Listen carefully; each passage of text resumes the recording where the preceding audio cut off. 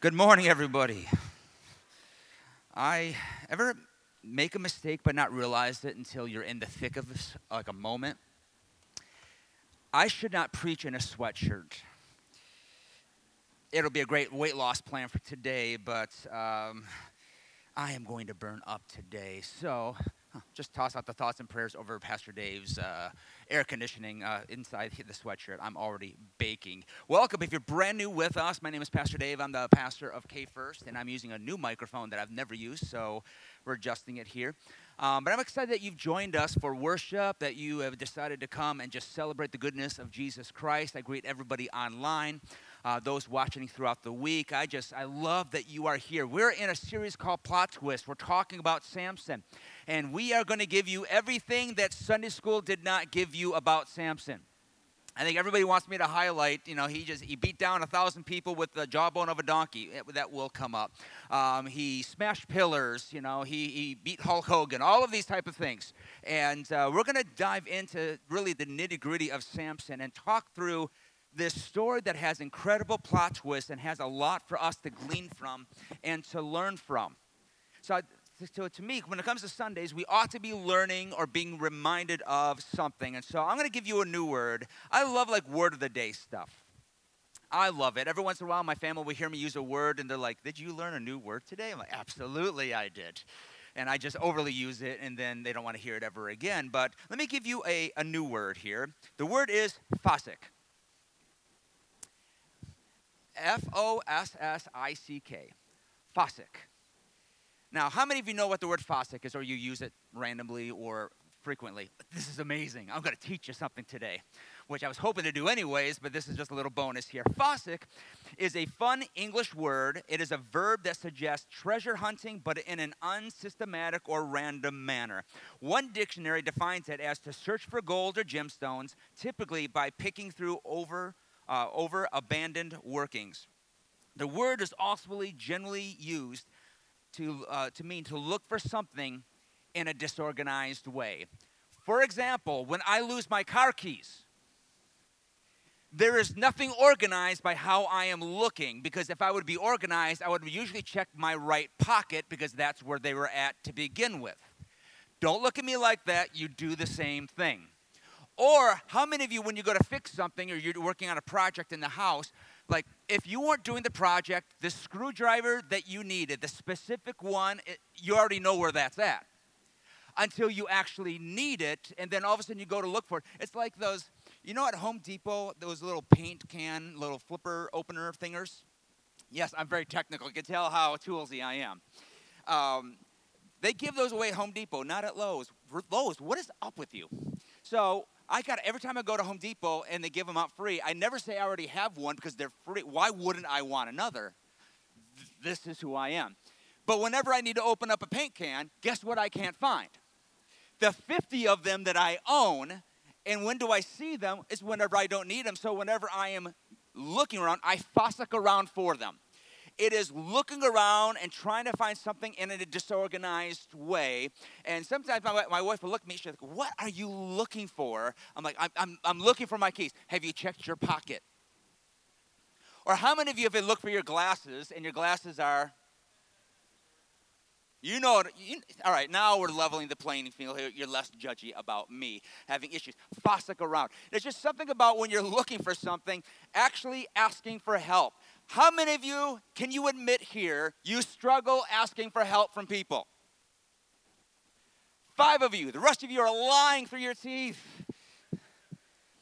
Now, I'll admit, when I walk around the store, I walk around like I know where I'm going, because there is a satisfaction about finding it yourself. But again, very disorganized. And when you think, Ethan has said this to me numbers of times, how much time would we save if you actually asked for help? How quick would we actually, but there's nothing more than the satisfaction of actually doing it yourself. But fossick, you're looking around, you're disorganized.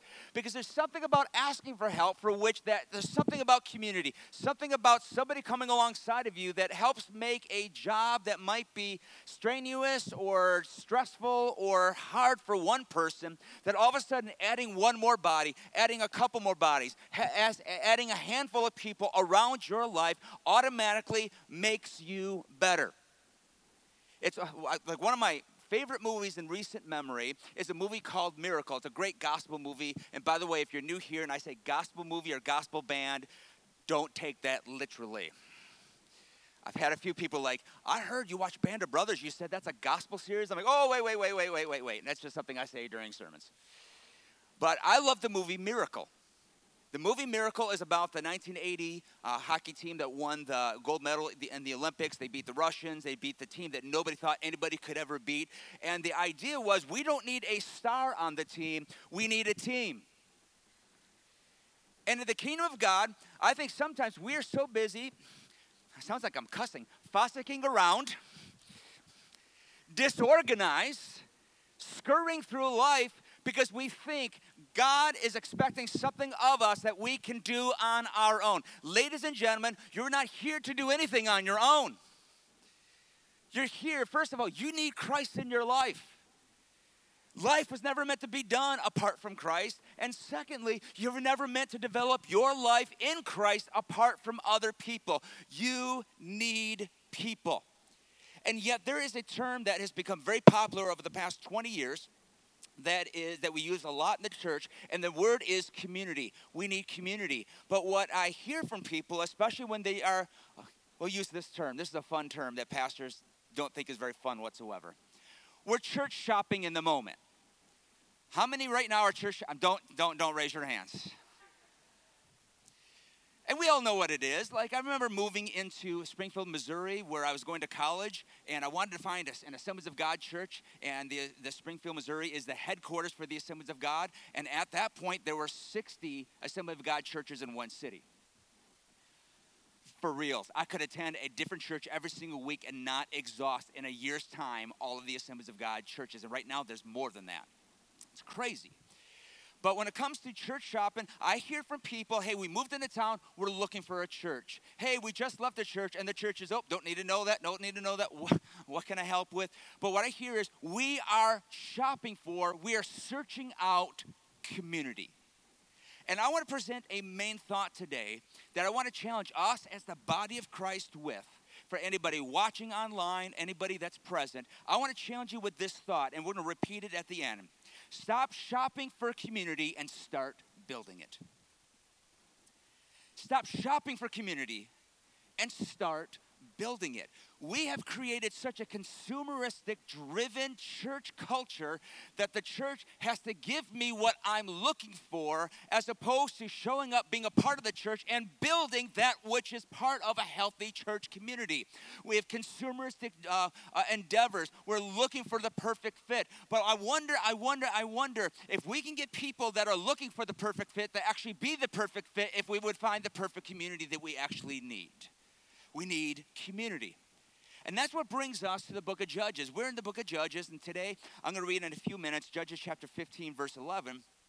But Judges 13, we started off talking about the birth of Samson, that when he was born, before he was born, before he was even conceived, an angel told his parents, hey, you're going to conceive a son. He's going to be a judge. He's going to be separated, and he's going to be different from everybody else. The Spirit of God is going to be with him and upon him. He's going to help set free the people of God.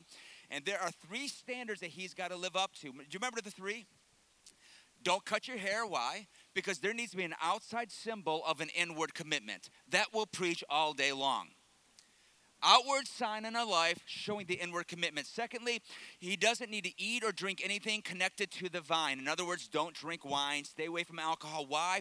We want him to have a focused mind and a focused vision. And then thirdly, don't touch anything dead. Why? Because a dead carcass would make somebody unclean. It would separate them from God. And so don't touch or go near anything that's dead because we want an unbroken connection to God. So that was Judges chapter 13. But as we talked about a couple weeks ago, is that he began to compromise his life. He began to say things like, this is what I want. This is what I can handle. This is what I deserve.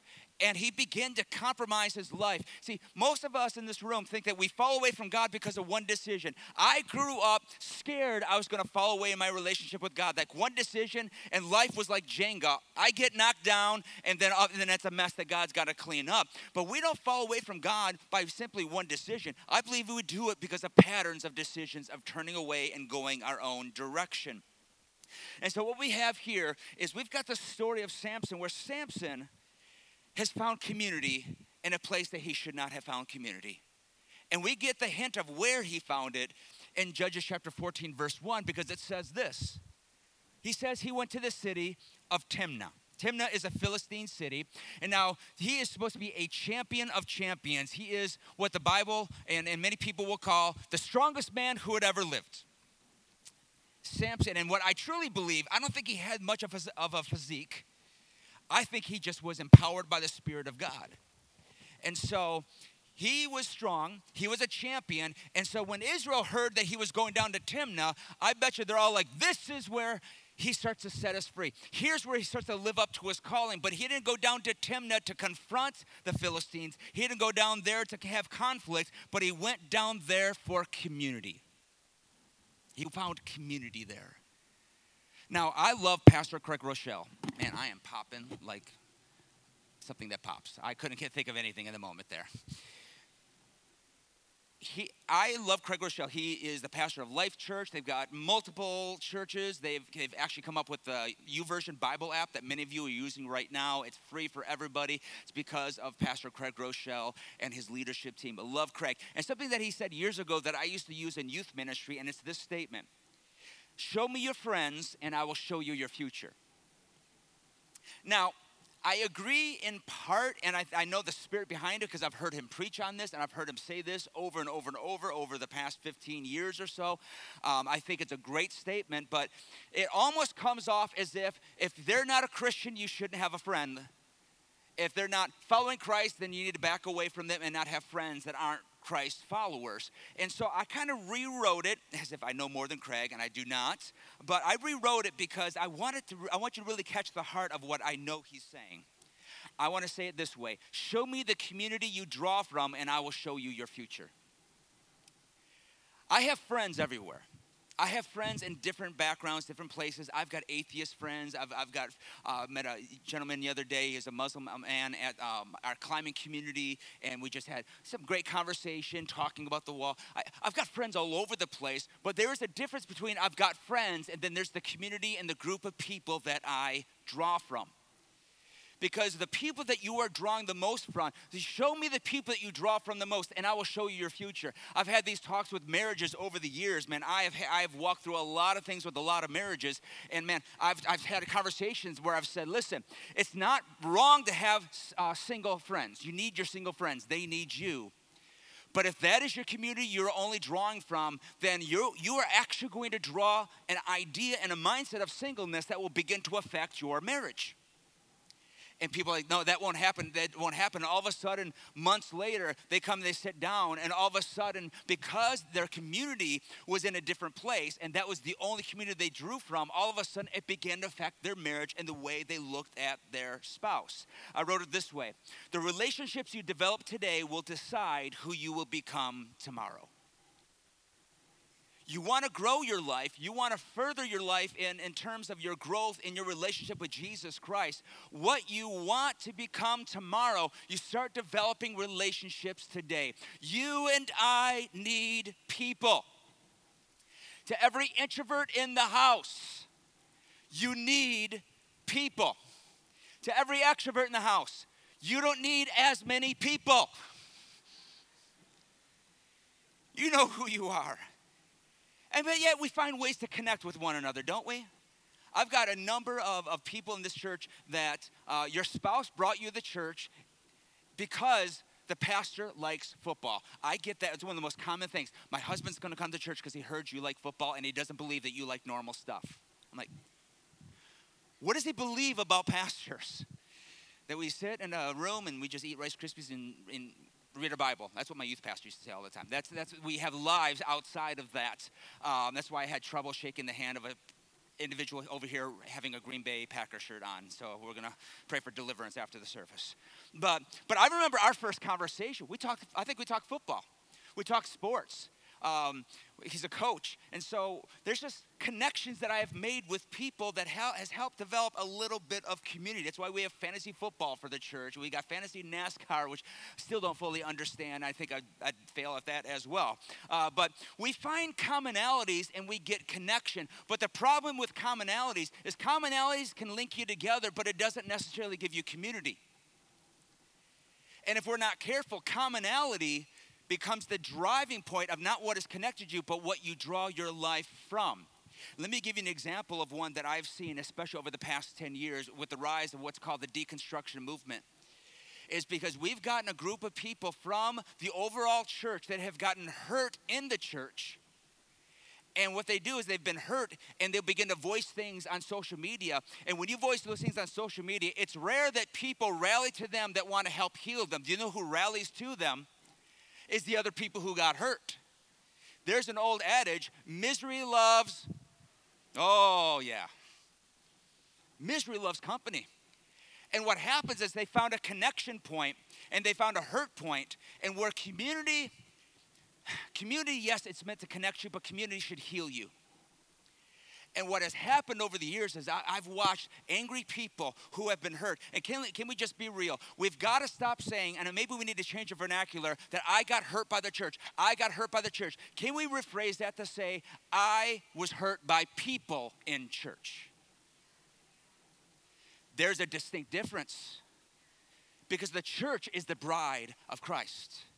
The church is far beyond Kalamazoo First Assembly of God. We are united by Christ with other churches where we stand on the truth of Jesus being the way, the truth, and the life. We stand on the truth of the scriptures. We stand on the truth of the Trinity. We stand with other churches. We're part of the Big C. And so I believe there are people that have been hurt by people in the church, but not necessarily by the overall church. But the problem is all of a sudden that connection becomes their driving point, and that hurt becomes the place for which they gather, and that hurt becomes the place where they begin to draw from. So instead of getting healing for their hurts go further down.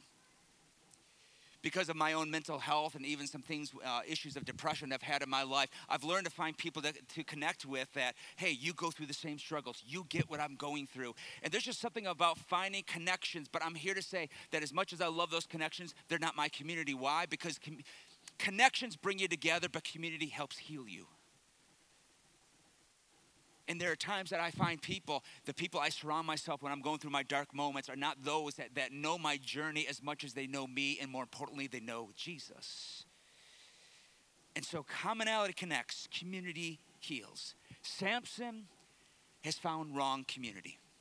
Now, let me give you some background on the Philistines. The Philistines, what they did was over the course of almost 200 years, they harassed or they oppressed the Israelites. So we're talking, America is almost 250 years old. Imagine that about 2/3 of the time of the existence of our country, if we were being harassed by Canada. Some of you are snickering, like, what are they going to attack with? Tim Hortons and hockey sticks? I don't know.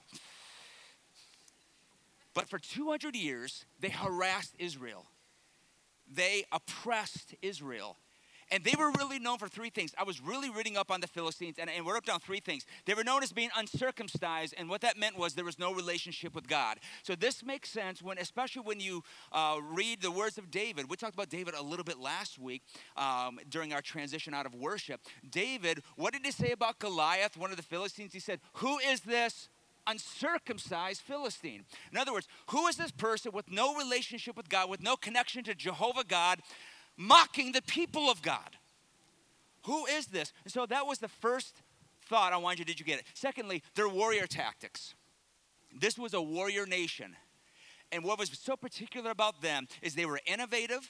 They were masters of molding, shaping, and forging iron like no other nation of that time. nations bought their weaponry from the Philistines. They were innovative. Not just were they innovative, they were aggressive. If somebody was hurting, somebody had an opening, they were aggressively attacking nations, especially the Israelites around them, and then they were cunning. They would look for any little way to come in and to steal, to rob, to destroy. Sounds a little familiar from the New Testament, doesn't it?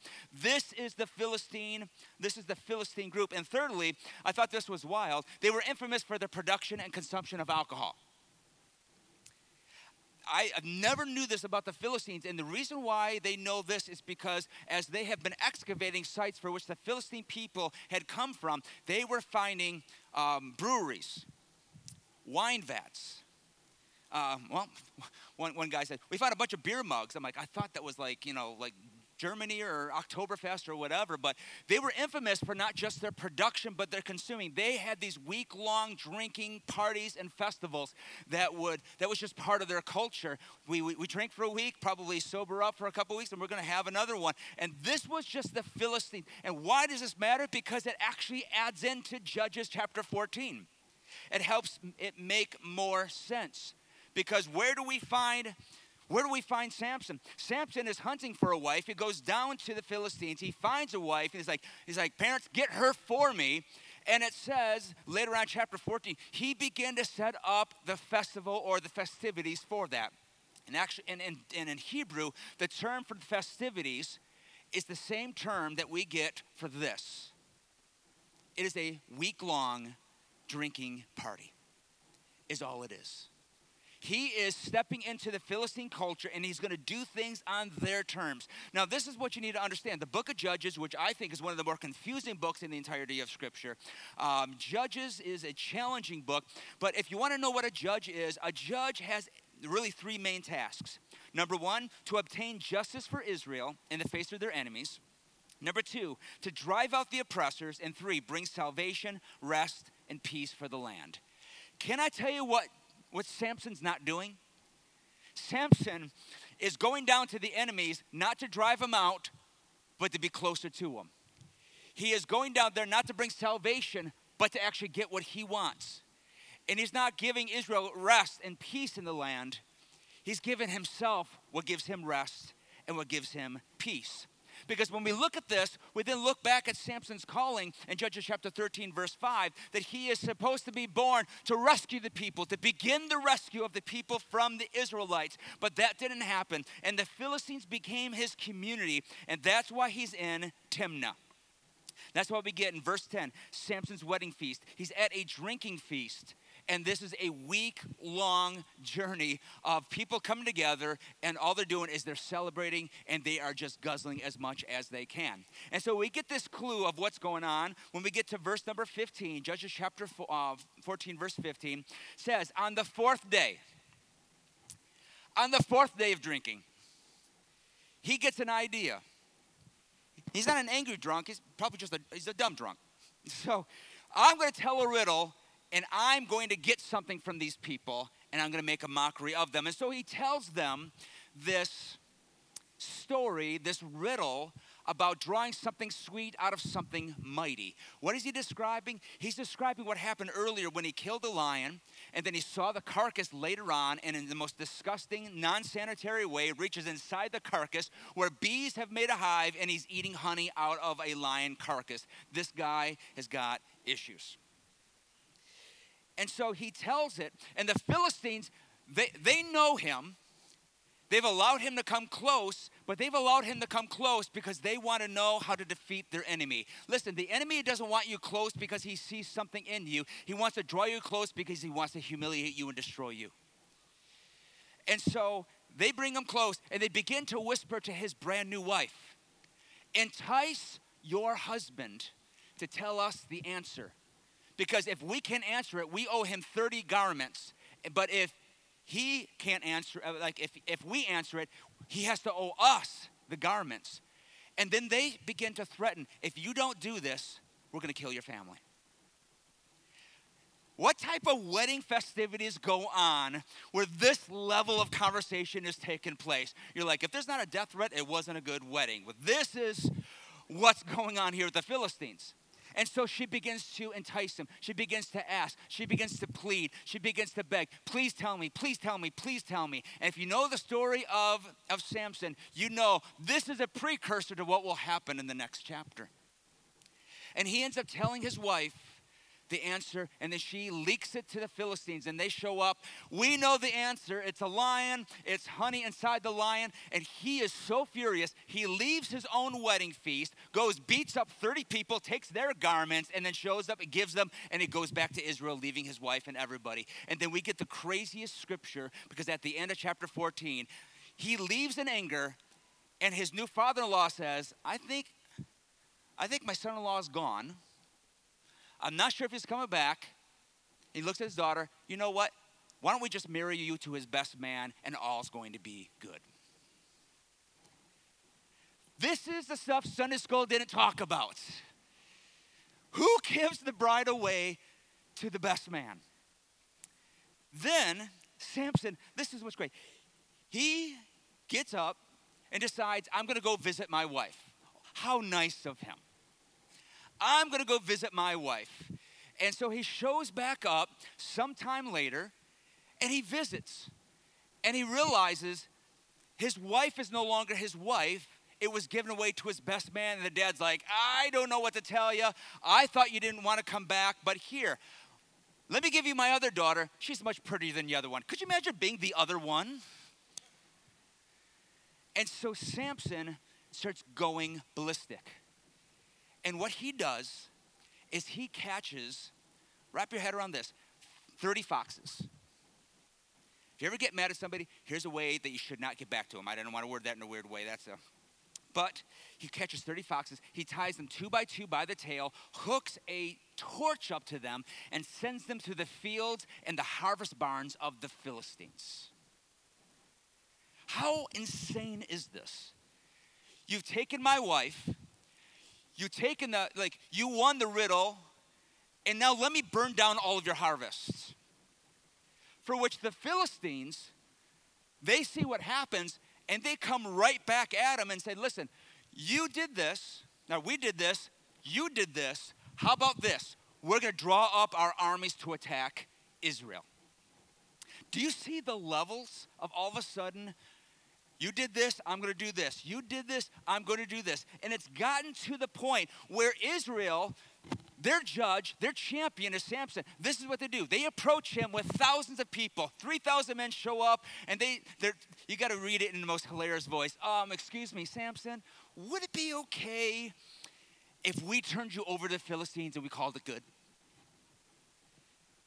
Could that be okay? Don't hurt us. We're your people, but guess what? You're an idiot and you keep doing dumb stuff. We're better off without you. It's literally what happened. And look what Samson says. Judges chapter 15, verse 11. 3,000 men of Judah went to the cleft of the rock at Edom, said to Samson, do you know that the Philistine rulers are over us? What is this then that you have done to us? And there's Samson's reply. As they did to me, so I have done to them. As they have done to me, so I will do to them. What is Samson? Look at the mode and the progression. He has gotten innovative, he's gotten aggressive, and he's gotten cunning. He is living out what I believe is the fruit of his community that he has been pouring into. And if they got cunning, he got cunning. You're going to get aggressive, I'm going to get aggressive. And it has been this game of I got you last over and over and over. Have you ever had your kids in the back seat playing the game I got you last? If you've never had it, you need to get a couple kids in the back and play the game I got you last. And you're like, well, what is the game? The game is this. One person touches the other person, and then you try to keep away from them in the back seat while you're both in seatbelts. For which the other person's got to get the other person back.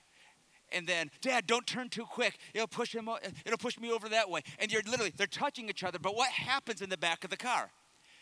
One person touched, the next person slaps, the next person punches, then the shoe comes off and gets thrown across the back seat. Welcome to the story of Samson. It is nothing more than I got you last.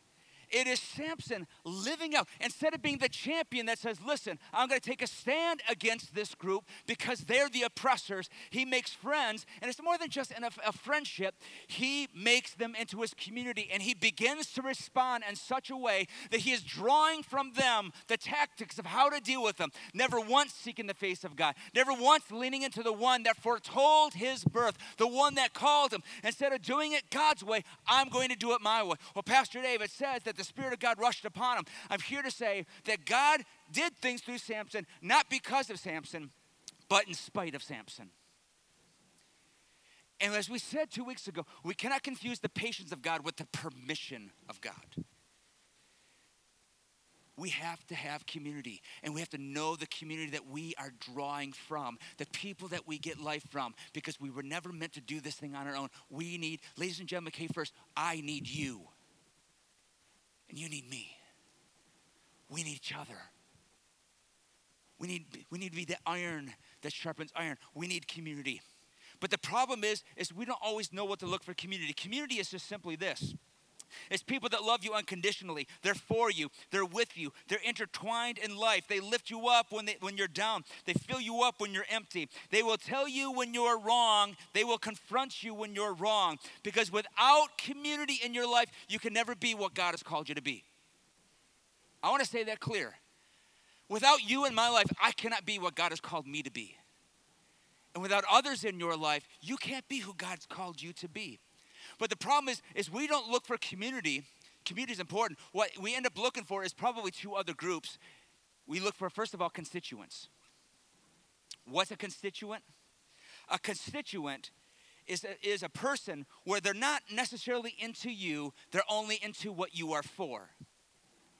They're not really for you, they are for what you do. They are for what you are for. And they will come across as if like, okay, yeah, you and I are on par. But the reality is that they're not in it for you. They're in it for themselves. And only because you both are for the things that you are for. I watch people stay at churches just long enough until they hear something like, wait, that pastor is not for everything that I am for, so I have to go find other people that are for the same things that I am for. That's where when we allow politics in the church, we allow things within the church that can fragment us. If we're not careful, we're only linking up with people that are only for everything that we are for. And the problem with having constituents in your life is they will be close to you until they find somebody that can further their agenda, and then they will leave you behind. And instead of looking for community, sometimes we're so busy looking for constituents. I need to find just people that are just for everything that I am for. This may shock you. In the body of Christ, we're not always going to agree on 100% everything.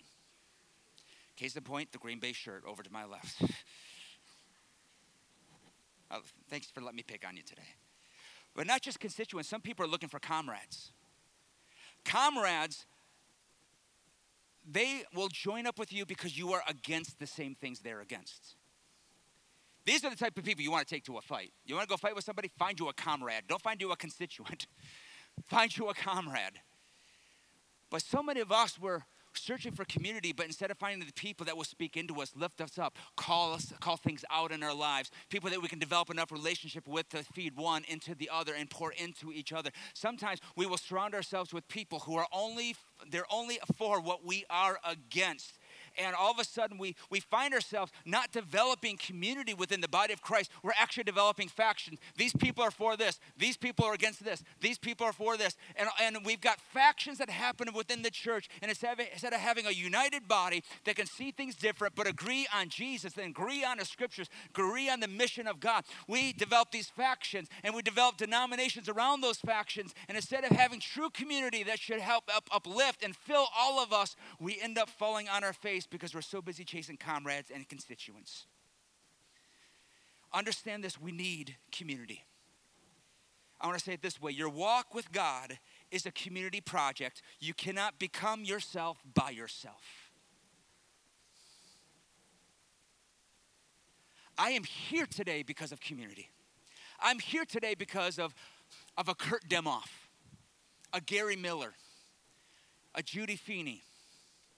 I'm here because of individuals in my life that have poured into me, and I need more of that. There's a reason why I've joined a couple tables. It's not because I need to lead something else. I'm just going to tell you, the pastor doesn't need to lead anything else.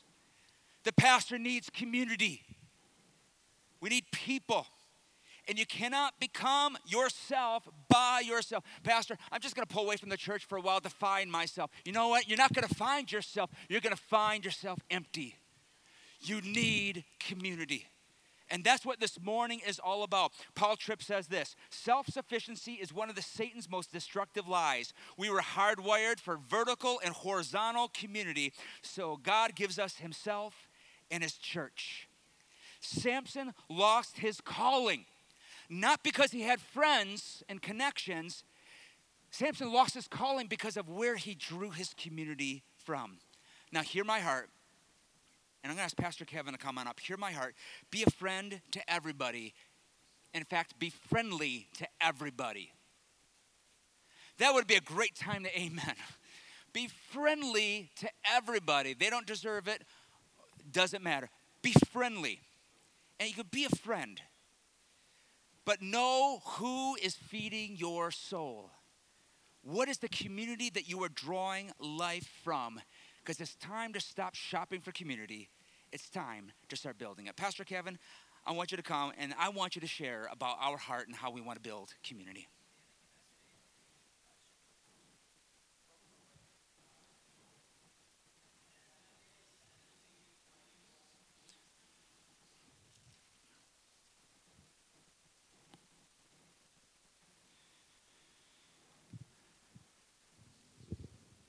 Hello, there we go. Sorry about that. There's this button right here we don't have in the worship center or the ministry center, so I didn't realize that mutes me. So I apologize about that. That was my fault. But as I've been able to step into my new role of spiritual formation pastor, one of the things that has been a big focus of mine this year was looking at our tables and determining how we can get our tables to be built up and really headed in a direction that will be sustainable and bring life to our community. And one of the cool things with our tables that we can celebrate this morning is that we came into 2022 with only 2 active tables. And a part of that was COVID, because COVID caused us to, shut some things down and look at restarting things back up. But really coming into this year, we only had 2 active tables. And what we can celebrate this morning is that over the past 10 months, we're in October now, so 10 months in, we have 19 active tables currently going. Now, you can clap for that. It's an awesome celebration.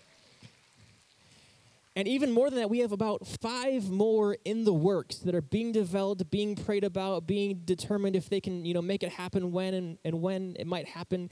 But this is a small sample size. That's an 850% increase from January this year. That's awesome. And we're thankful for this because K-First, it has struggled, to be honest with you, to develop a culture of small groups here in this church for some reason. And we are so thankful that God is moving in our community, that there's a growing trend in our community, and that the direction of K-First going forward is going to be built upon our tables.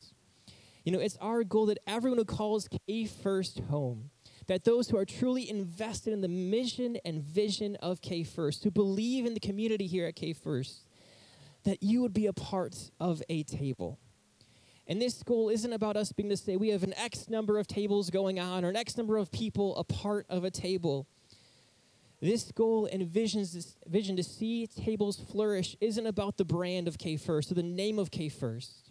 It's about seeing people truly find and follow Jesus better.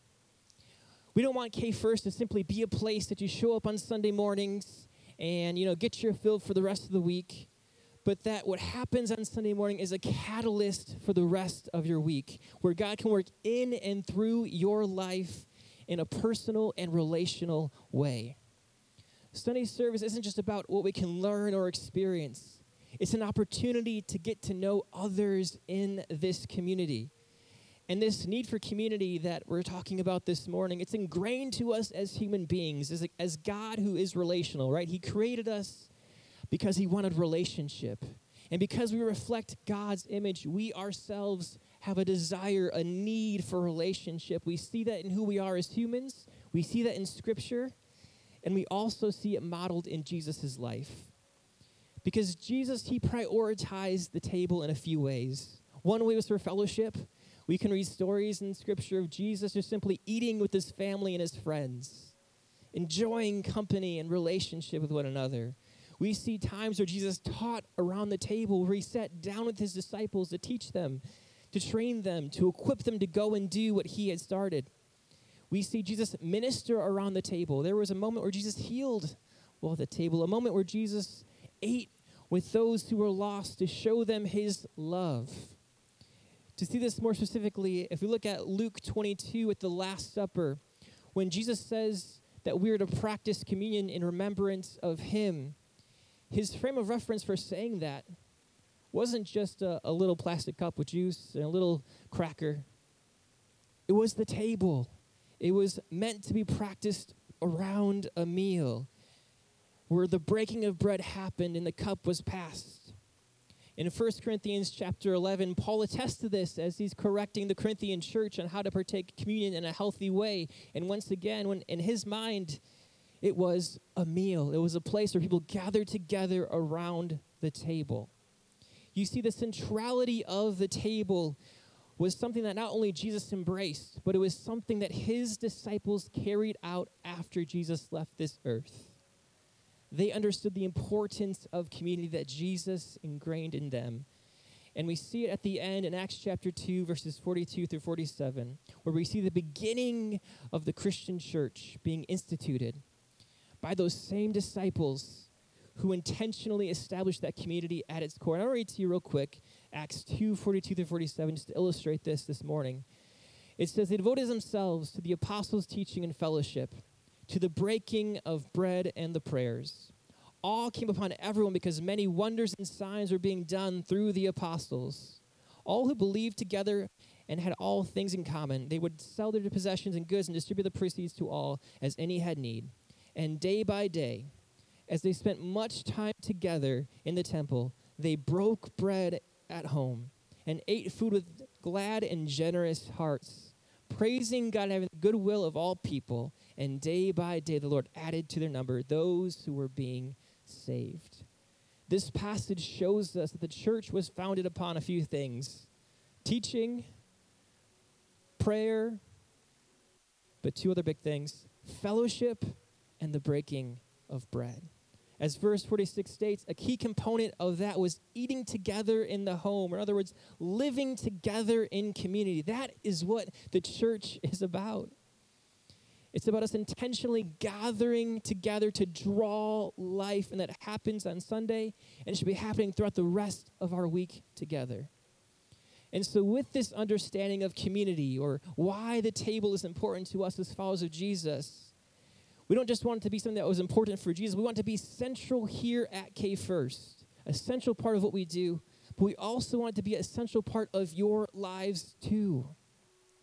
And once again, not to make us look good or to say, we have all these great things that we can offer, but it's because it's what God wants. God works in community. And so we have developed a strategy for tables that we believe will help you to begin to foster healthy relationships inside and out of K First. And so we would encourage you today to check out our tables. We have tables for every age, gender, interest, phase of life. And we have tables to help you grow stronger. We have tables that are just focused on learning, whether it's diving together in Scripture or growing healthier physically or whatever it may be. We have tables to grow stronger. We have tables to serve others. And we have tables to simply just find community, to have relationship, to hang out with friends, and to enjoy each other's company. And we have this variety of tables for a reason, because we recognize that what works for some people doesn't always work for everyone. And so we want to encourage you this morning to consider your passions, consider your interests, consider the phase of life that you are in, and compare that to the tables that we have available this morning, because there is something here for you. And if you try something and you're like, I thought it would work, but it's not really quite my thing, that's okay. Try something else. And if you still feel like there's something that's just missing, maybe that's God speaking that it's time for you to begin to think about starting something and inviting others to come alongside you in that. And so the key question this morning is, who are you drawing life from? And tables, they are a great way to take your next step in drawing life from healthy people inside of this church, because that's why we exist as a community, as a church, is to develop healthy community that we can depend on, that can encourage one another to walk through life together. And so what we have done this morning is, after service, all of our table leaders are going to be available in the back of the worship center. You see the tables in the back of the room. If you're wondering, why were those tables there? Now you know. All of our table leaders are going to be back there to meet you, to share information about their tables, to give you an opportunity to see if it might be a fit for you. And also want to remind you that you can check out our tables anytime on our website, on the Church Center app, on the back tables wall back there. They're always available to learn more, to see how you can be a part of what's happening here at K First.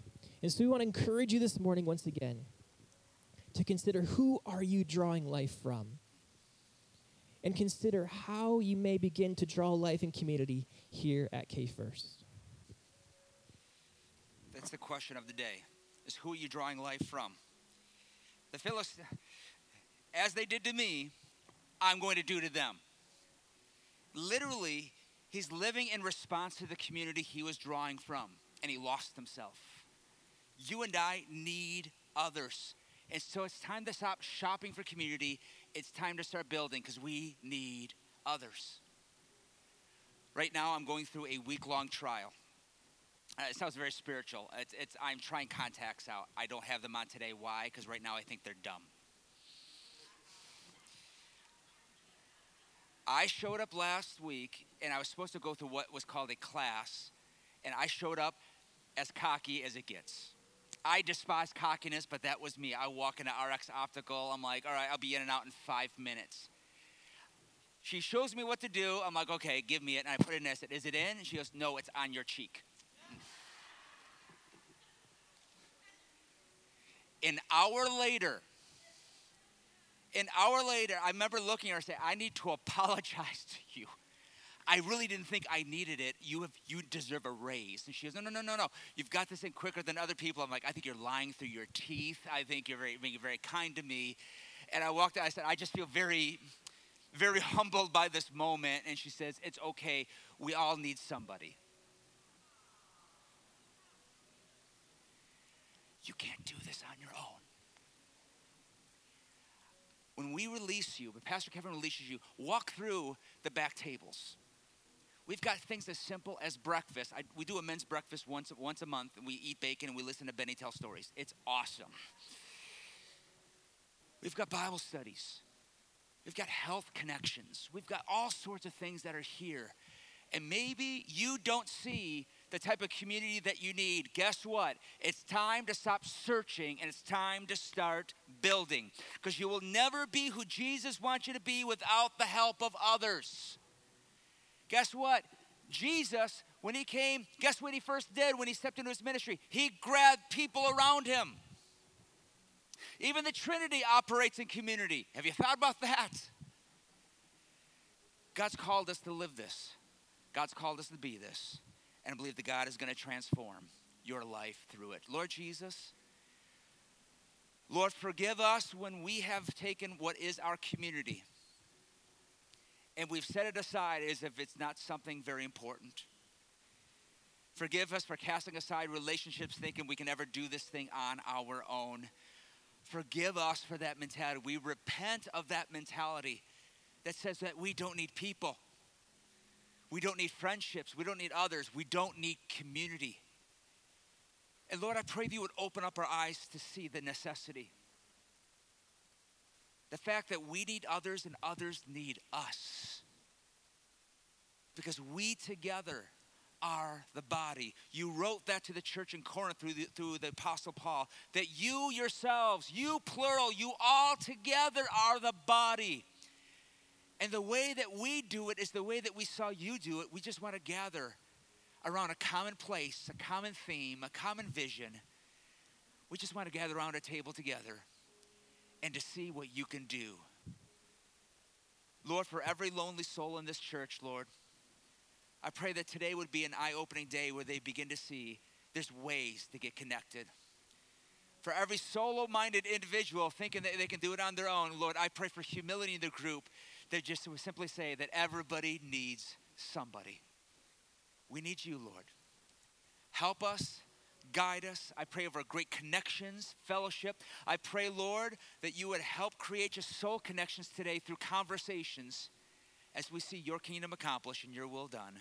We pray all this in Jesus' name.